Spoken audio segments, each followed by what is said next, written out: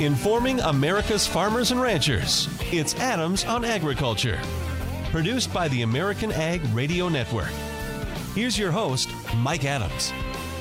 Hello, everyone, and welcome to Adams on Agriculture as we wrap up another week. Thank you for joining us. Coming up on the program today, of course, a lot of talk about the passage of the bill to keep the government open, but the president looks like declare emergency situation to get something done on the border. We'll be talking about that and the fact that the bill does not include the tax extenders, which the biodiesel industry was really hoping for. We're going to talk about that with Kurt Kovarik, Vice President, Federal Affairs for the National Biodiesel Board. Where do they go from here? We'll talk about the China trade situation as talks have wrapped up in China and more talks scheduled back here in the U.S. How do the markets react to all this news? We'll talk with Arlen Suderman with INTL FC Stone. Some severe weather in other parts of the world, such as Australia. How does that impact the cattle market? We'll get into that. And we have new numbers out from January on farm equipment sales. We'll talk about that with Kurt Blades with the Association of Equipment Manufacturers. But let's start things off with the news. And joining us now from AgriPulse Communications is Phil Brasher. Phil, thanks for joining us. Never a dull moment, right? Right, yeah. No kidding. Wow. We finally have the government funded for fiscal 2019, which started October 1st. With a big but at the end of it, right? But we also have this emergency declaration, and we're going to see how that plays out. Yeah, that's going to be a whole another lot of drama. It looks like the president is planning to get $8 billion. 1.34 of that is coming from this spending bill. The rest will come from, at least under their plan, from moving around from the Defense Department and other places. Well, I think we know how Democrats will react to this. It's going to be interesting to see how Republicans react to this.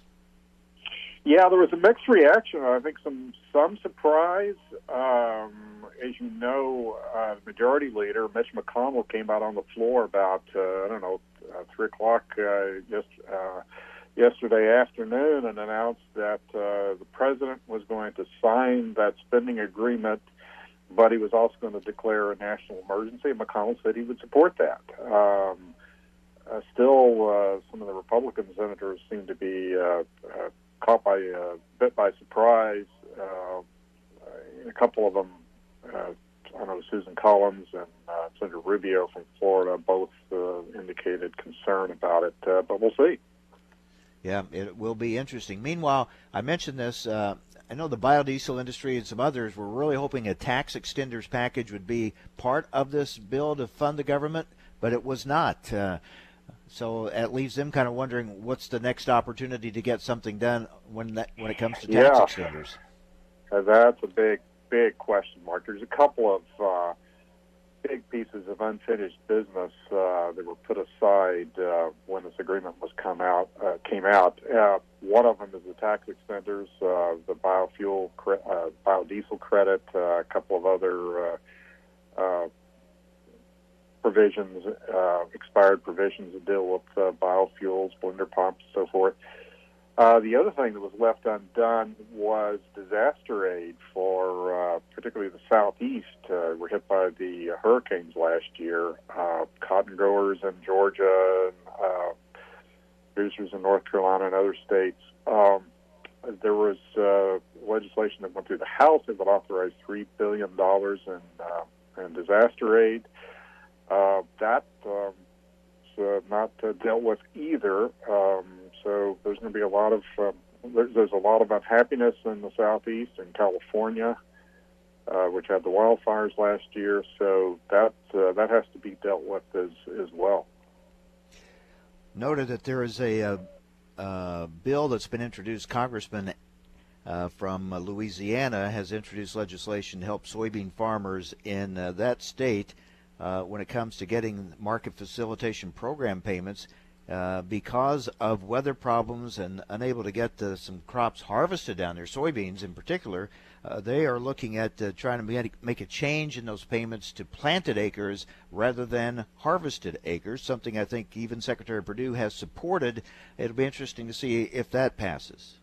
Yeah, if you've got some interesting, dynamics last year, and we saw in the bigger picture, we saw back there's this push 10, 15 years ago to get away from some of these forms of ad hoc assistance, just focusing on crop insurance, and obviously in recent years with the devastation from these hurricanes, and then this trade war with China, new political dynamics that some of it natural, some of it driven by policy in the case of trade, and a lot of folks thinking that the existing programs and crop insurance just don't cover it.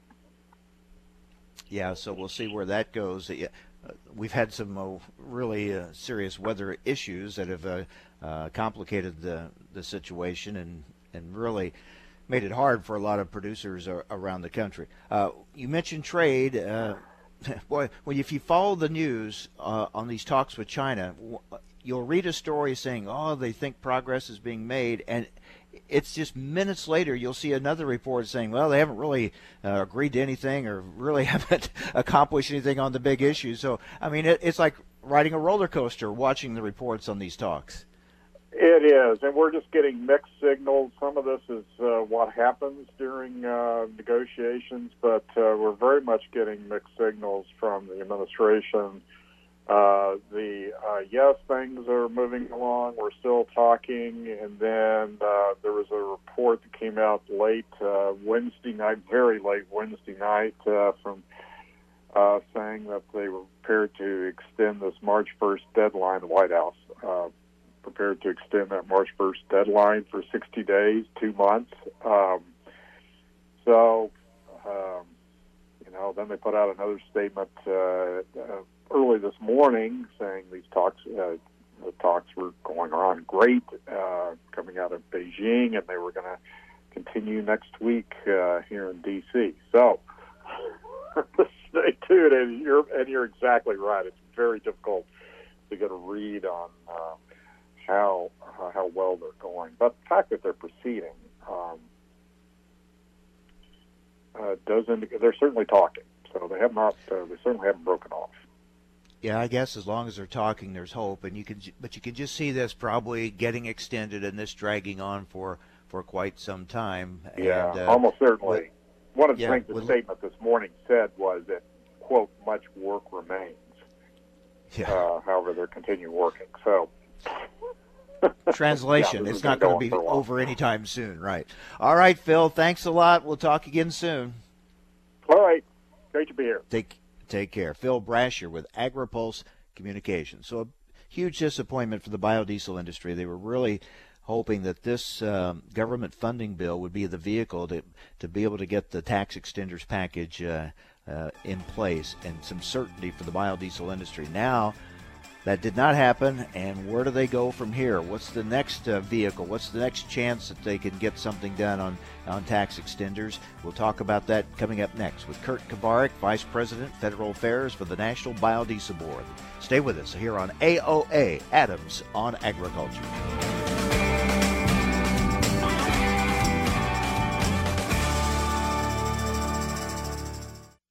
The folks at NK Seeds know that the ag industry is changing, and they know you already have enough surprises to deal with.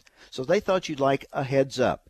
They're building a new NK. If you're coming to Commodity Classic, be sure to visit the Syngenta booth to learn more about their reinvigorated NK corn portfolio and consistently high-yielding NK soybeans, all bred with the latest technology to help you maximize ROI. Thanks for listening to Adams on Agriculture from the American Ag Network. We're excited to explore the topics that make a difference to agriculture. The Farm Bill, immigration reform, reducing regulations, trade, new technology, as well as infrastructure and health care. Through the year, Adams on Agriculture will originate on location from several major national meetings and events. Subscribe to the show's podcast at AmericanAgNetwork.com.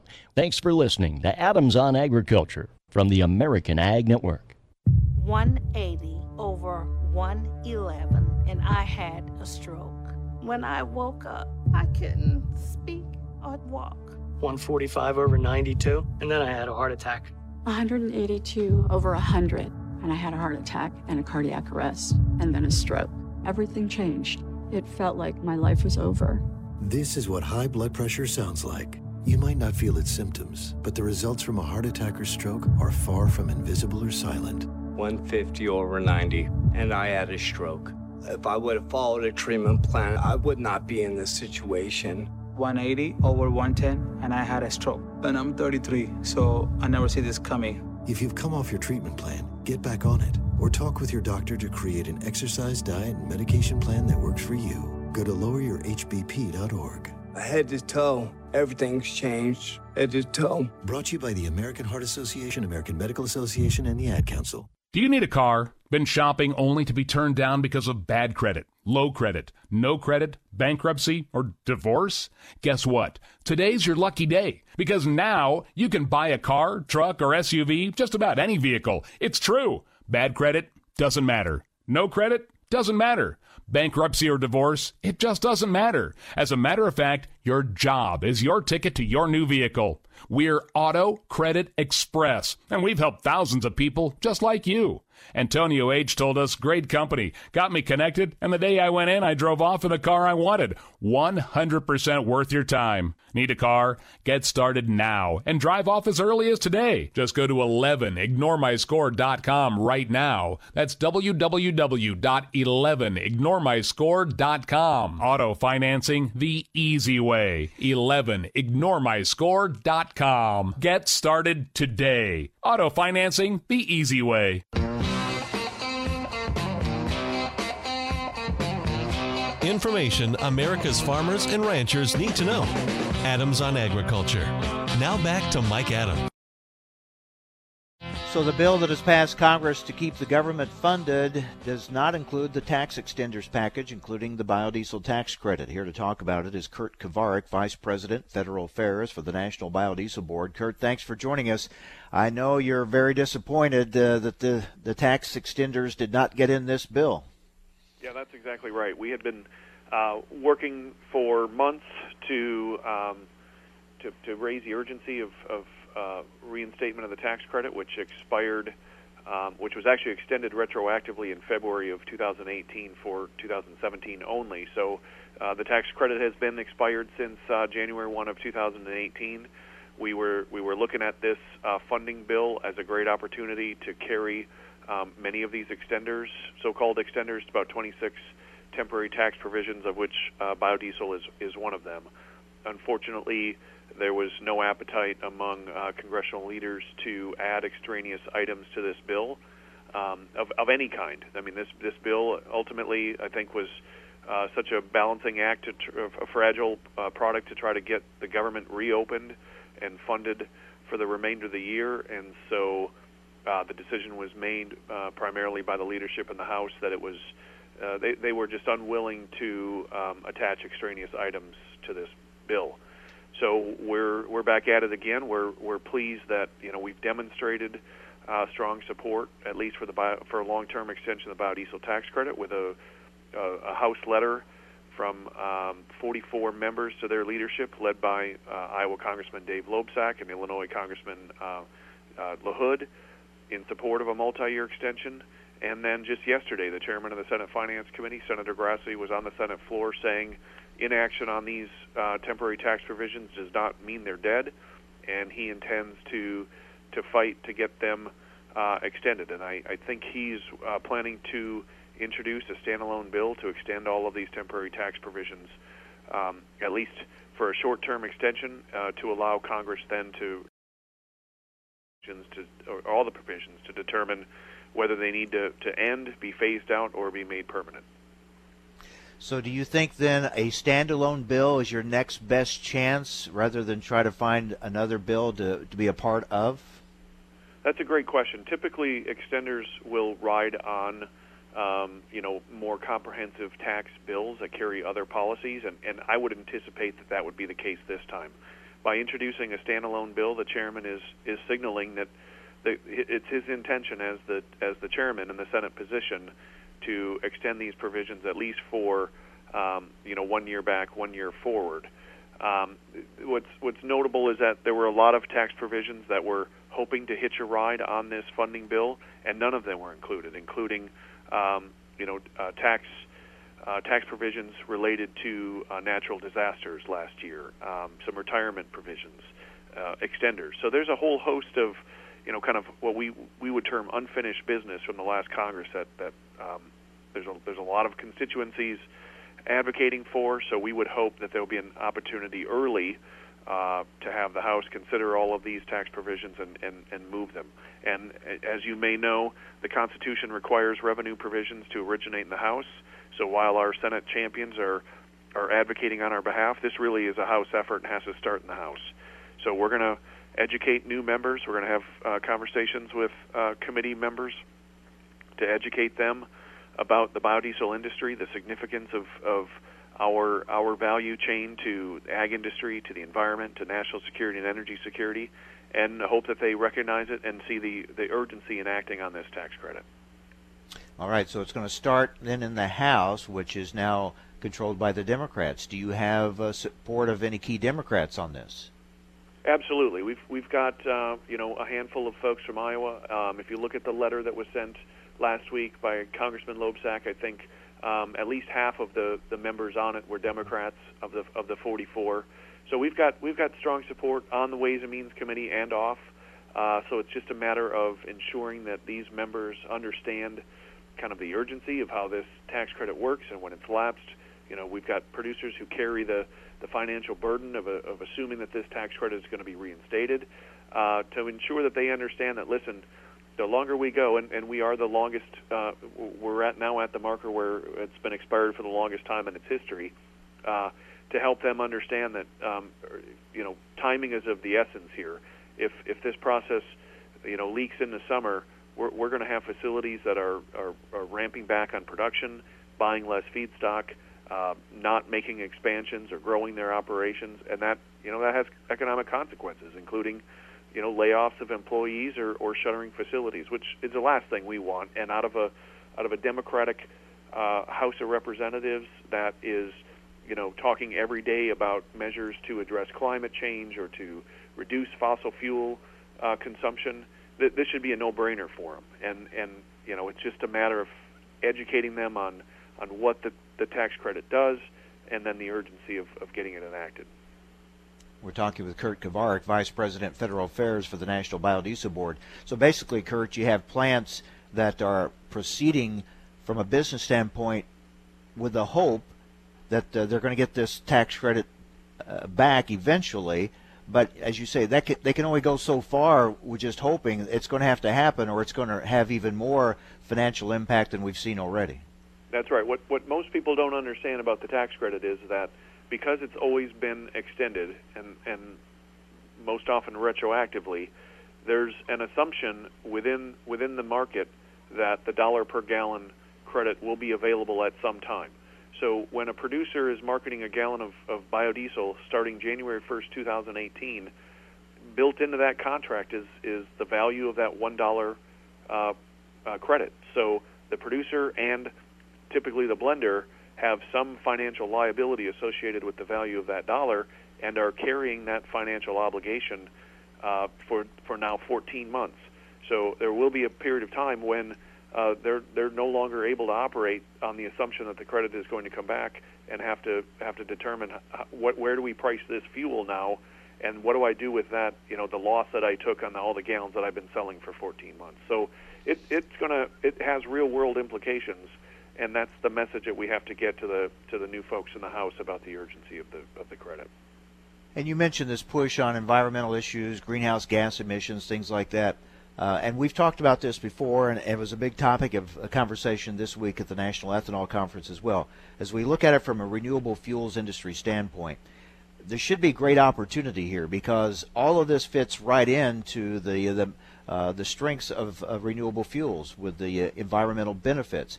But if the leaders behind this want to take this off in a direction of all electric or away from liquid fuels altogether, things like that, which sound very extreme, but if that's the direction they want to go, then that's ignoring the benefits that the renewable fuels industry is providing now and can into the future. That's right. We're displacing nearly 3 billion gallons of petroleum diesel annually with renewable agricultural byproduct oil, vegetable oil, or recycled oils. I mean, a lot of our feedstock is a byproduct of the corn ethanol production in distillers' corn oil, animal fats from rendering operations, and quite frankly, used cooking oil. Other products that are essentially waste streams, we're turning it into a greener fuel, anywhere from 60 to 85% better in terms of greenhouse gas emissions than petroleum diesel. So that's a message that we've been conveying, and it resonates. And quite frankly, you know, if you look at the diesel pool, it's much different than the gasoline pool is in terms of, you know, electrification or other efforts to green that transportation sector. I think most people would acknowledge that, you know, heavy duty diesel equipment is likely to be the very last, if ever, electrified. So why not do everything we can with a commercially available green fuel to aid in reduction of carbon emissions? And quite frankly, California is the best example of the success of our fuel in cleaning the air and providing a greener fuel, because they seek every gallon they can get for California's low carbon fuel standard, and they see the benefit of it. So it's just an education process. You know, you have to help people understand that, you know, just because 50% of our feedstock is a byproduct of Midwestern agriculture doesn't make it any less green. The fact of the matter is we've got surplus vegetable oil because of the soybeans that we grow for the protein to feed animals. What better use for that oil than turn it into a green fuel? So it's just a process of education and helping people understand that it is greener than petroleum, significantly, 60 to 80%, and it's helping clean and clean the air through a better and better renewable fuel to displace petroleum diesel. All right, Kurt, thanks a lot. And we'll, I know, disappointing on this, on the tax extenders, but hopefully better news ahead. Thank you very much. Appreciate it. Thank you, Mike. Have a great day. Kurt Kovarik, Vice President, Federal Affairs for the National Biodiesel Board. Yeah, you just keep waiting to hear the people pushing this green agenda for them to acknowledge the benefits we're already getting from renewable fuels and to endorse them moving forward. Still waiting to hear more, hear that from some of the people pushing the new green agenda. All right, lots to talk about from a market standpoint. We'll do it with Arlen Suderman next on AOA. If you don't know where to look, it's easy to miss something big. Sometimes the answers to our biggest challenges are found in the most unexpected places. The clean energy solutions we need are right in front of us, always have been. Opportunity is everywhere if you know where to look. See the world differently. Poet. The folks at NK Seeds know that the ag industry is changing, and they know you already have enough surprises to deal with. So they thought you'd like a heads up.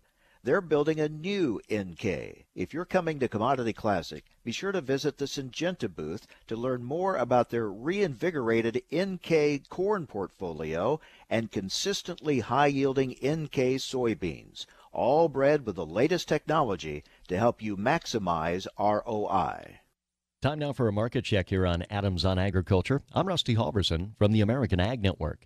A mixed start to the day on Friday's session for the grain and oil seed sector. After overnight advances, corn futures back to flat, soybeans a fraction to a penny higher an hour into the day, and the wheat futures are bending a penny to a nickel lower. Chinese and U.S. trade negotiators concluded week-long talks Friday, making some progress toward a broad agreement. The agreement could be in the form of a memorandum of understanding, could serve as the framework for a deal that President Trump and Chinese leader Xi Jinping could later finalize at a summit. USDA reported a new export sale of corn with over 205,000 metric tons shipped by private exporters to an unknown destination for the 2018-19 marketing year. Clarity may come later in the day. Futures International saying if the buyer turns out to be China, corn futures could really jump. March corn reversed to a lower close Thursday, erasing about three-quarters of the gains seen over the previous two sessions. March soybeans sank to a sharply lower close on Thursday. The minor soybean trend bias said to be negative as long as the market trades below its 20-day moving average, seen at 9.16. An hour into the day, we're at 904.5, a penny higher. Chicago wheat 4 to 5 lower after sharp losses on Thursday, 5 to 6 and a fraction lower Kansas City, and 1 to 3 lower in Minneapolis spring wheat. Livestock at the Merck and live cattle futures nearby February's up 40 cents at 126.52. Feeder cattle April down 85 at 145.65. Lean hog futures April 30 cents higher at $59 even. Outside markets, the Dow up over 300 points, S&P up 23, March crude oil in New York up 88. You're listening to Adams on Agriculture. I'm Rusty Halverson from the American Ag Network.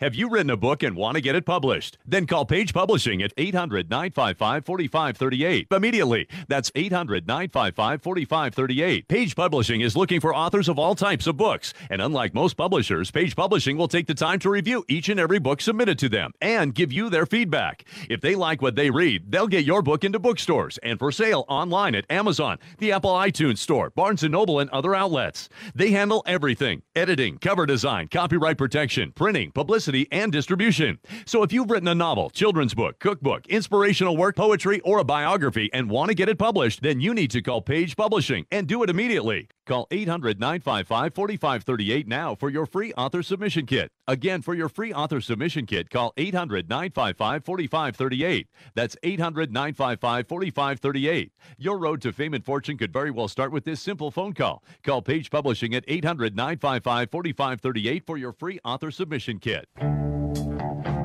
Information farmers and ranchers need to know. Adams on Agriculture. Now, back to Mike Adams. All right, so we have lots going on. How are the markets reacting to all this and viewing all this? Let's talk about it now with Arlan Suderman, Chief Commodities Economist for INTL FC Stone. Arlan, thanks for joining us. Let's start with China. They wrap up another session of talks in Beijing. They're going to talk again now next round back in the U.S. There's talk about extending past the March 1 deadline. We get mixed reports, conflicting stories coming out of these talks about, yes, they're making progress. No, they're really not making all that much progress. Do the markets just view it as long as they're talking, that's a positive? They do. That's the way they see it. They say talking is better than not talking, obviously. Now, what we see is no progress at all on the core structural issues that the United States is insisting on. And in fact, I see them doubling down on those issues. But they do want an agreement. And China, many times over history, has shown a willingness to say what is necessary to get an agreement as long as there's not clear verification and strict enforcement guidelines as part of that agreement. That's going to be part of the key. President Trump is also a student of history. He has seen that tendency. He wants that verification in there. Although that's very difficult to do on some of these measures, and that's where they have somewhat of an edge, and the enforcement is very difficult as well. Now, he would like to see that. Is that realistic? Will he be able to get that? I anticipate, and have started to come around to this year thinking this week, that we will see probably some sort of an interim deal that would maybe leave some package of punitive tariffs in place, but not raise the tariffs as expected on March 1st. That has been a big leverage tool, that threat to raise tariffs to 25% on March 1. I could see him holding off on that, but holding the other punitive tariffs.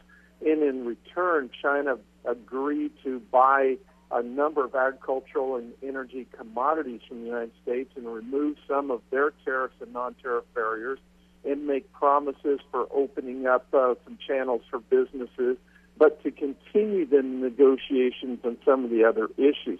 I think that's a real possibility now. and particularly since we see both sides working on a memorandum of understanding for a summit between the two presidents, I don't think that President Trump would agree to such a summit unless some type of agreement like that was in the works. So rather than a big, huge, comprehensive deal being done anytime soon, you see little piecemeal here and there, little, they'll buy a little more here, an agreement to get, for something else here. It's kind of, this could just keep going on like this for some time, couldn't it? Yeah, I don't think it'll be piecemeal. Of course, we know with this president it'll be huge. But I think it'll be significant. I think they'll buy significant amounts of commodities. I think commodities that are in line to benefit significantly would be probably corn, pork, crude oil, liquefied natural gas, although right now the freight advantage to Europe is more significant, but I could see China doing that to help narrow the trade imbalance. Perhaps cotton, perhaps ethanol and DDGs. We know there's some U.S. ethanol now making its way into China duty-free, so to speak, or tariff-free by going through other ports of Asia. So there is some hunger for that there, and we hear that from buyers as well. So I think we'll see some significant market implications there for some of the commodities, but also probably a reality check that we're not going to fix the soybean balance sheet. And once that becomes clear, the soybean market could be in significant trouble.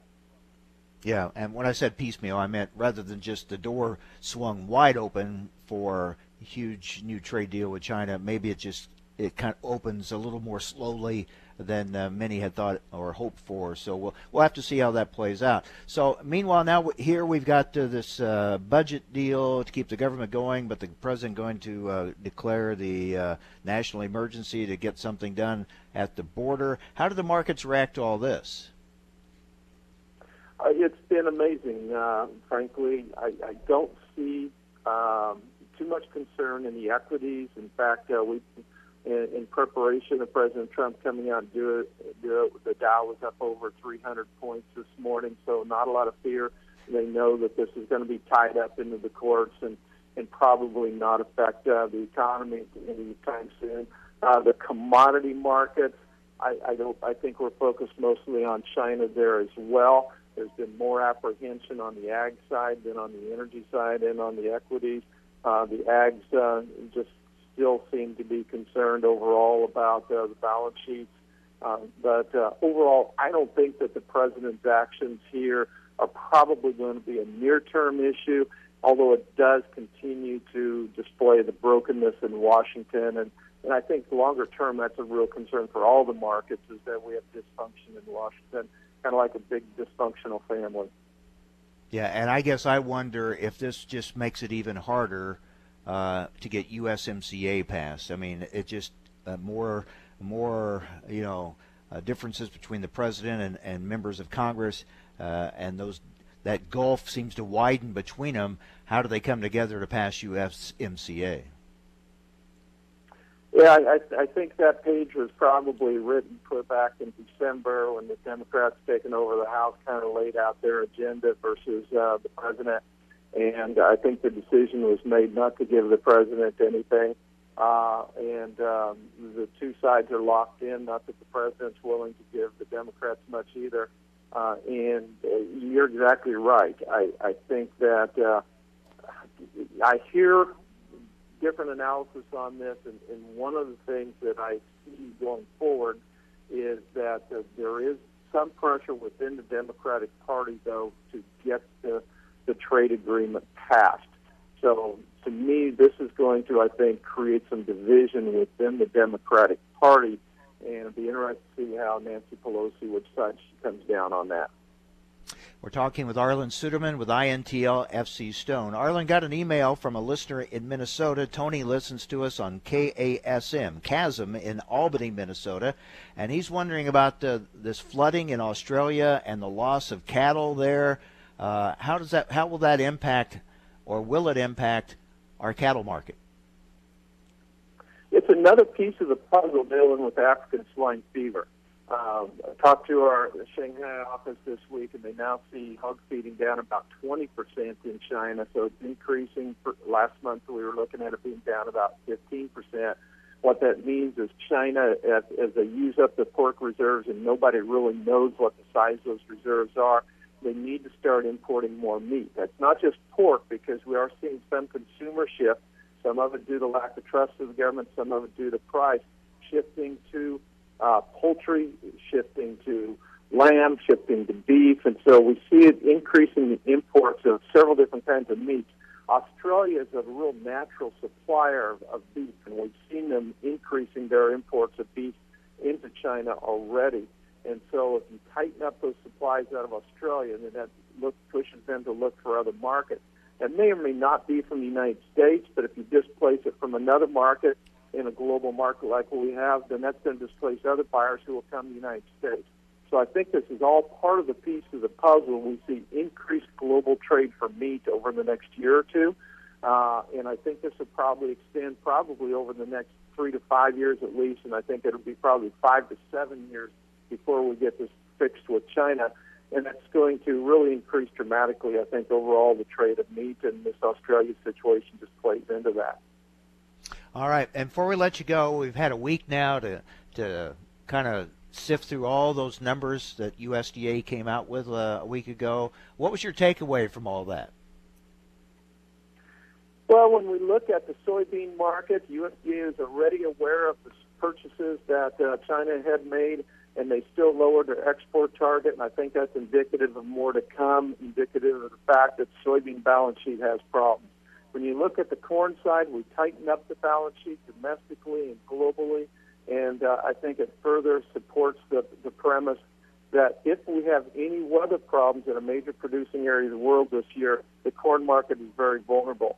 On the wheat side, we have lots of wheat in the world. Most of it is in China, but we have a lot here in the United States as well. More ample supplies there, not tight as what we are in corn. I think corn is the leader to the upside, soybeans the leader to the downside in the year ahead, and I think the numbers really laid that out. And what are your thoughts right now on planting? What do you think about acres and where we're headed? We've got a survey out to our clients right now. At this point, I'm working off of a premise of 91.2 million acres of corn. I may have to ratchet that down if we stay wet in the south, which is right now the forecasts look like we're going to stay wet for much of the next 30 days. And that is already slowing the corn planting, may lead to more of a shift in acres towards soybeans, perhaps towards some cotton, but more probably towards soybeans. I'm at 87.5 on soybeans. I know some estimates are lower than that. I just don't see it. I spoke this week to a national group of crop consultants, very interactive group. I said, is there anyone here who's from a region where you're going to see a significant shift in acres between corn and soybeans? And it was an emphatic no. So I think the soybeans are going to be there unless we have a dramatic move in price here very soon. Yeah, we talk about market signals, but weather oftentimes has that final say, right? It really does, and that can impact the final percentage points of acres and where they go. Unfortunately, it's going to take a much bigger shift on soybeans, and I have an expanding soybean balance sheet going into the next year. Eventually, we'll have to deal with that if weather does not. All right, Arlen, thanks as always, and as we get more developments on some of these issues, we'll check back in with you, see how the markets are reacting. Thank you very much. Thank you, Mike. Arlen Suderman, Chief Commodities Economist for INTL FC Stone. Coming up next, latest ag equipment sales numbers are out. First report for 2019. What is the trend there? Does it continue on from what we saw last year when the numbers we were pleasantly surprised they held as well as they did? What about this year? We'll talk about that next here on AOA. Take a look under your bed. Find stuff under there? What about jobs? No? Now try your basement. There's a pair of overalls that overall you're not so into anymore.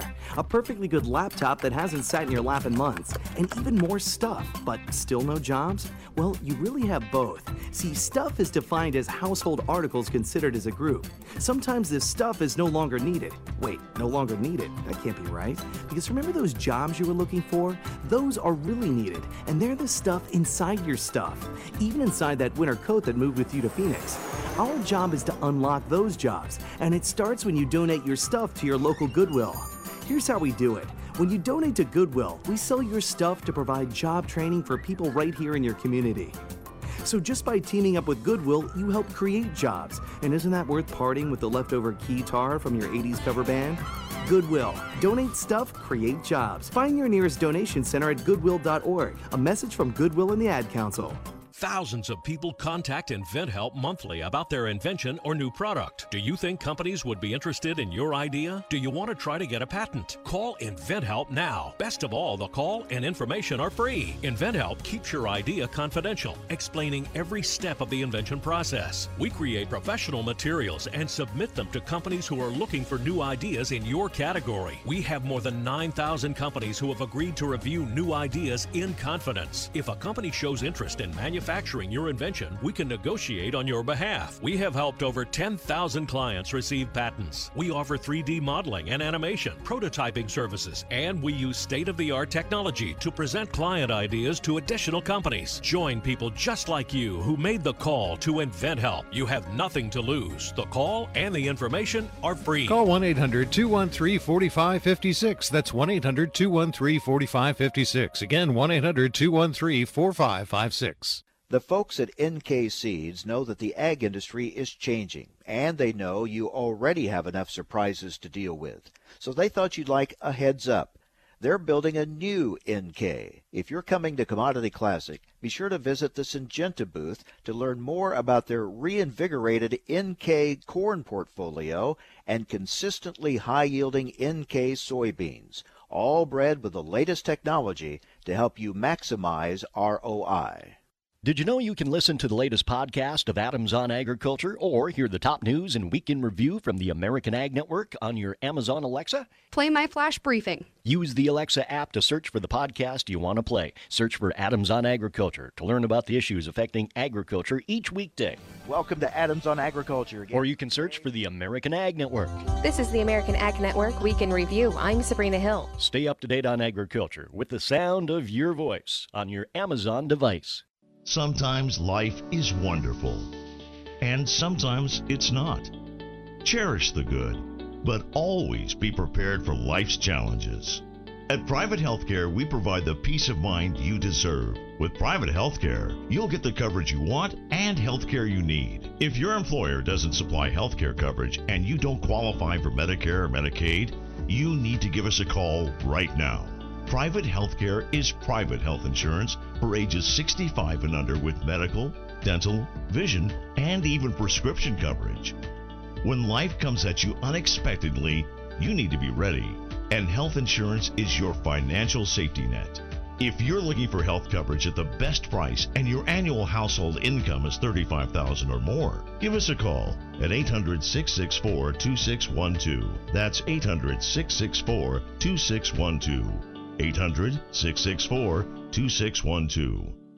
My mom's a breast cancer survivor. The United Breast Cancer Foundation saved her life. Their free breast cancer exam caught the cancer early, and it saved her life. But now the foundation needs your help so they can continue offering free or low-cost breast screening exams, saving more women's lives. Help them by donating your car, whether it's running or not. They'll provide fast, free 24-hour pickup, and you receive a charitable tax deduction, plus the great feeling you'll get knowing your donated car is going to help save more lives. Just call 800-745-3327 to set the wheels in motion. They take cars, trucks, vans, and SUVs, running or not. Call 800-745-3327. The United Breast Cancer Foundation needs your help, and your donation could literally save women's lives, helping them catch breast cancer early, like they did with my mom. Donate today. 800-745-3327. 800-745-3327.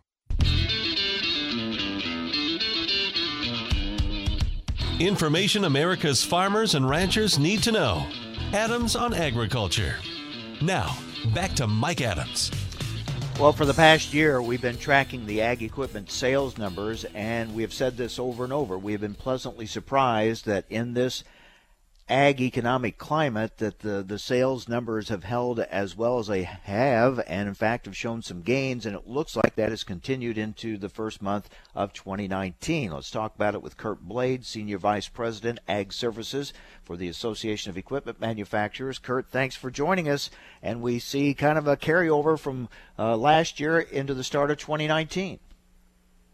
That's what the numbers are showing us anyway. We're kind of continuing the replacement market continuation from basically from October, November, December, still showing up in January as well, with some positive numbers on under 40 horsepower, some positive numbers on self-propelled combines, articulated four-wheel drive, and then maybe a little bit of softness on some of the row crop tractors. I keep asking you, are you surprised with these numbers? I'll ask you one more time. I continue to be surprised. I absolutely continue to be surprised. As every bit of information that comes out of USDA is that it's a little gloom and doom for the overall farm economy. But having said that, I think what this does point to is that certainly in those high horsepower tractors and in those combines, that just proves that this is a longer term decision that a farmer is making based off of basically, it was just time for them to make an investment in some new equipment because the clock said it, or the depreciation worked right, or just it was just right for their business. The other side of that is that under 40 horsepower tractor market just is so heavily dependent on the overall economy. I think that's a pretty good statement of where folks are feeling confident about the overall economy. What are you seeing in Canada? What about sales there? Well, we've seen some falling off in Canada, and that was starting to show up a little bit towards the end of last year. But we saw some softness pretty much across the board with all categories of tractors, including the smaller ones. I think what we could probably look at on this, and they're not a prognosticator necessarily, but saying that you got to recognize that it's been cold this. It probably does have an impact on sales, just the ability to get to the store. The other thing we can take a look at, both you should talk about just the coldness of the weather affecting the markets in Canada, but also in the U.S. And then you can say that there's a government shutdown that happened for a couple of weeks, and that had some impact on the financing ability and some other things, just slowing things down just a little bit. And, of course, another carryover, we still have those steel and aluminum tariffs on Mexico and Canada. We still have the tariffs and the trade situation and tensions with China, even though talks continue. So I guess, we talk about the sales numbers carrying over from last year. A lot of the issues that impact those sales numbers have carried over from last year to this year as well. I'll tell you what, Mike, I wish that wasn't the case. I wish we would be continued to have these conversations, almost 8 months now, saying, boy, we want these steel and aluminum tariffs to go away, but we're still having those conversations. Now, I remain optimistic that there's some good trade negotiating happening as we speak, and it's my understanding that steel and aluminum are certainly part of those conversations with the implementation of USMCA. So I feel optimistic that that's going to be moving forward. But boy, it's getting critical for some of these to be. Time's getting critical for some of these issues to be resolved, because what I'm really concerned about, and I think most farmers would agree, is there's the short-term pain. Obviously, we don't like the short-term pain, but what I really don't like the idea of is that there's some sort of changing in trade patterns as a result of this current trade war. That's a bit of a problem. All right, so this time of year, are you expecting one way or another, like say maybe this next report, to really indicate a move one way or the other as we go into spring planting time, or do you think that's already built into these numbers we've just seen from January? What are you expecting? Well, I mean, we've just got that seasonality. So February will start. I think we'll begin to show a little bit of a different picture. We'll look at that's going to be a pretty big indication of what spring planting is going to look like.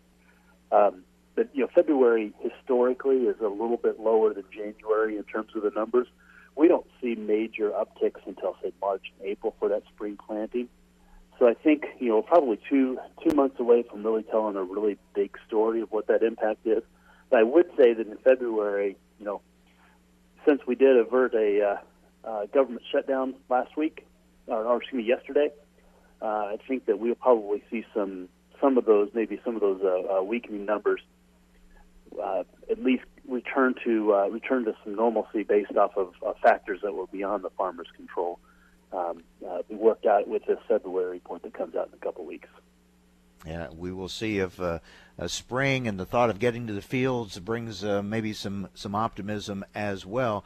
So, Kurt, it doesn't seem possible. We've been talking about this now for about a year, and we think of all the things that are happening, and in some ways we look back and say a lot hasn't changed in a year. I mean, we are talking about some of those same issues and still waiting for outcomes. It isn't that just kind of funny? Is it 12 months? We've been saying the same things, like, it's going to change soon. It's going to change soon. I still continue to say that because I still continue to believe that. And I know that the farmers that I talk to, they all continue to remain optimistic. I was just down at the National Farm Machinery Show in Louisville last week, and there was some optimism in the room there, and there's some pretty great new technology. So I think all farmers continue to be optimistic, but there's still just that cautiousness that's just right on the horizon because of all these uncertainties. Yeah, here we're a couple weeks away from a Commodity Classic, and that's a huge gathering of farmers around the country. It will be interesting to kind of get a feel of the mood and the attitude among them at that meeting. I would agree completely. In fact, Commodity Classic is the premier event for commercial farmers and row crop farmers, and certainly crop farmers. And so I think you'll have a pretty good indication of what their attitudes are on looking forward. Because these are the folks that are buying the bigger equipment. Remember a couple of years ago when corn prices were just phenomenal, you would have people that were just in really great moods and even giving corn cheers at the having a cocktail and giving a corn cheer. So it'll be fun stuff. Kurt, thanks a lot. We'll talk to you again real soon next month, okay? Very good. Thanks, Mike. Take care. Kurt Blade, Senior Vice President, Ag Services, Association of Equipment Manufacturers. Thanks for being with us today. Have a great weekend, everyone. Join us Monday on AOA.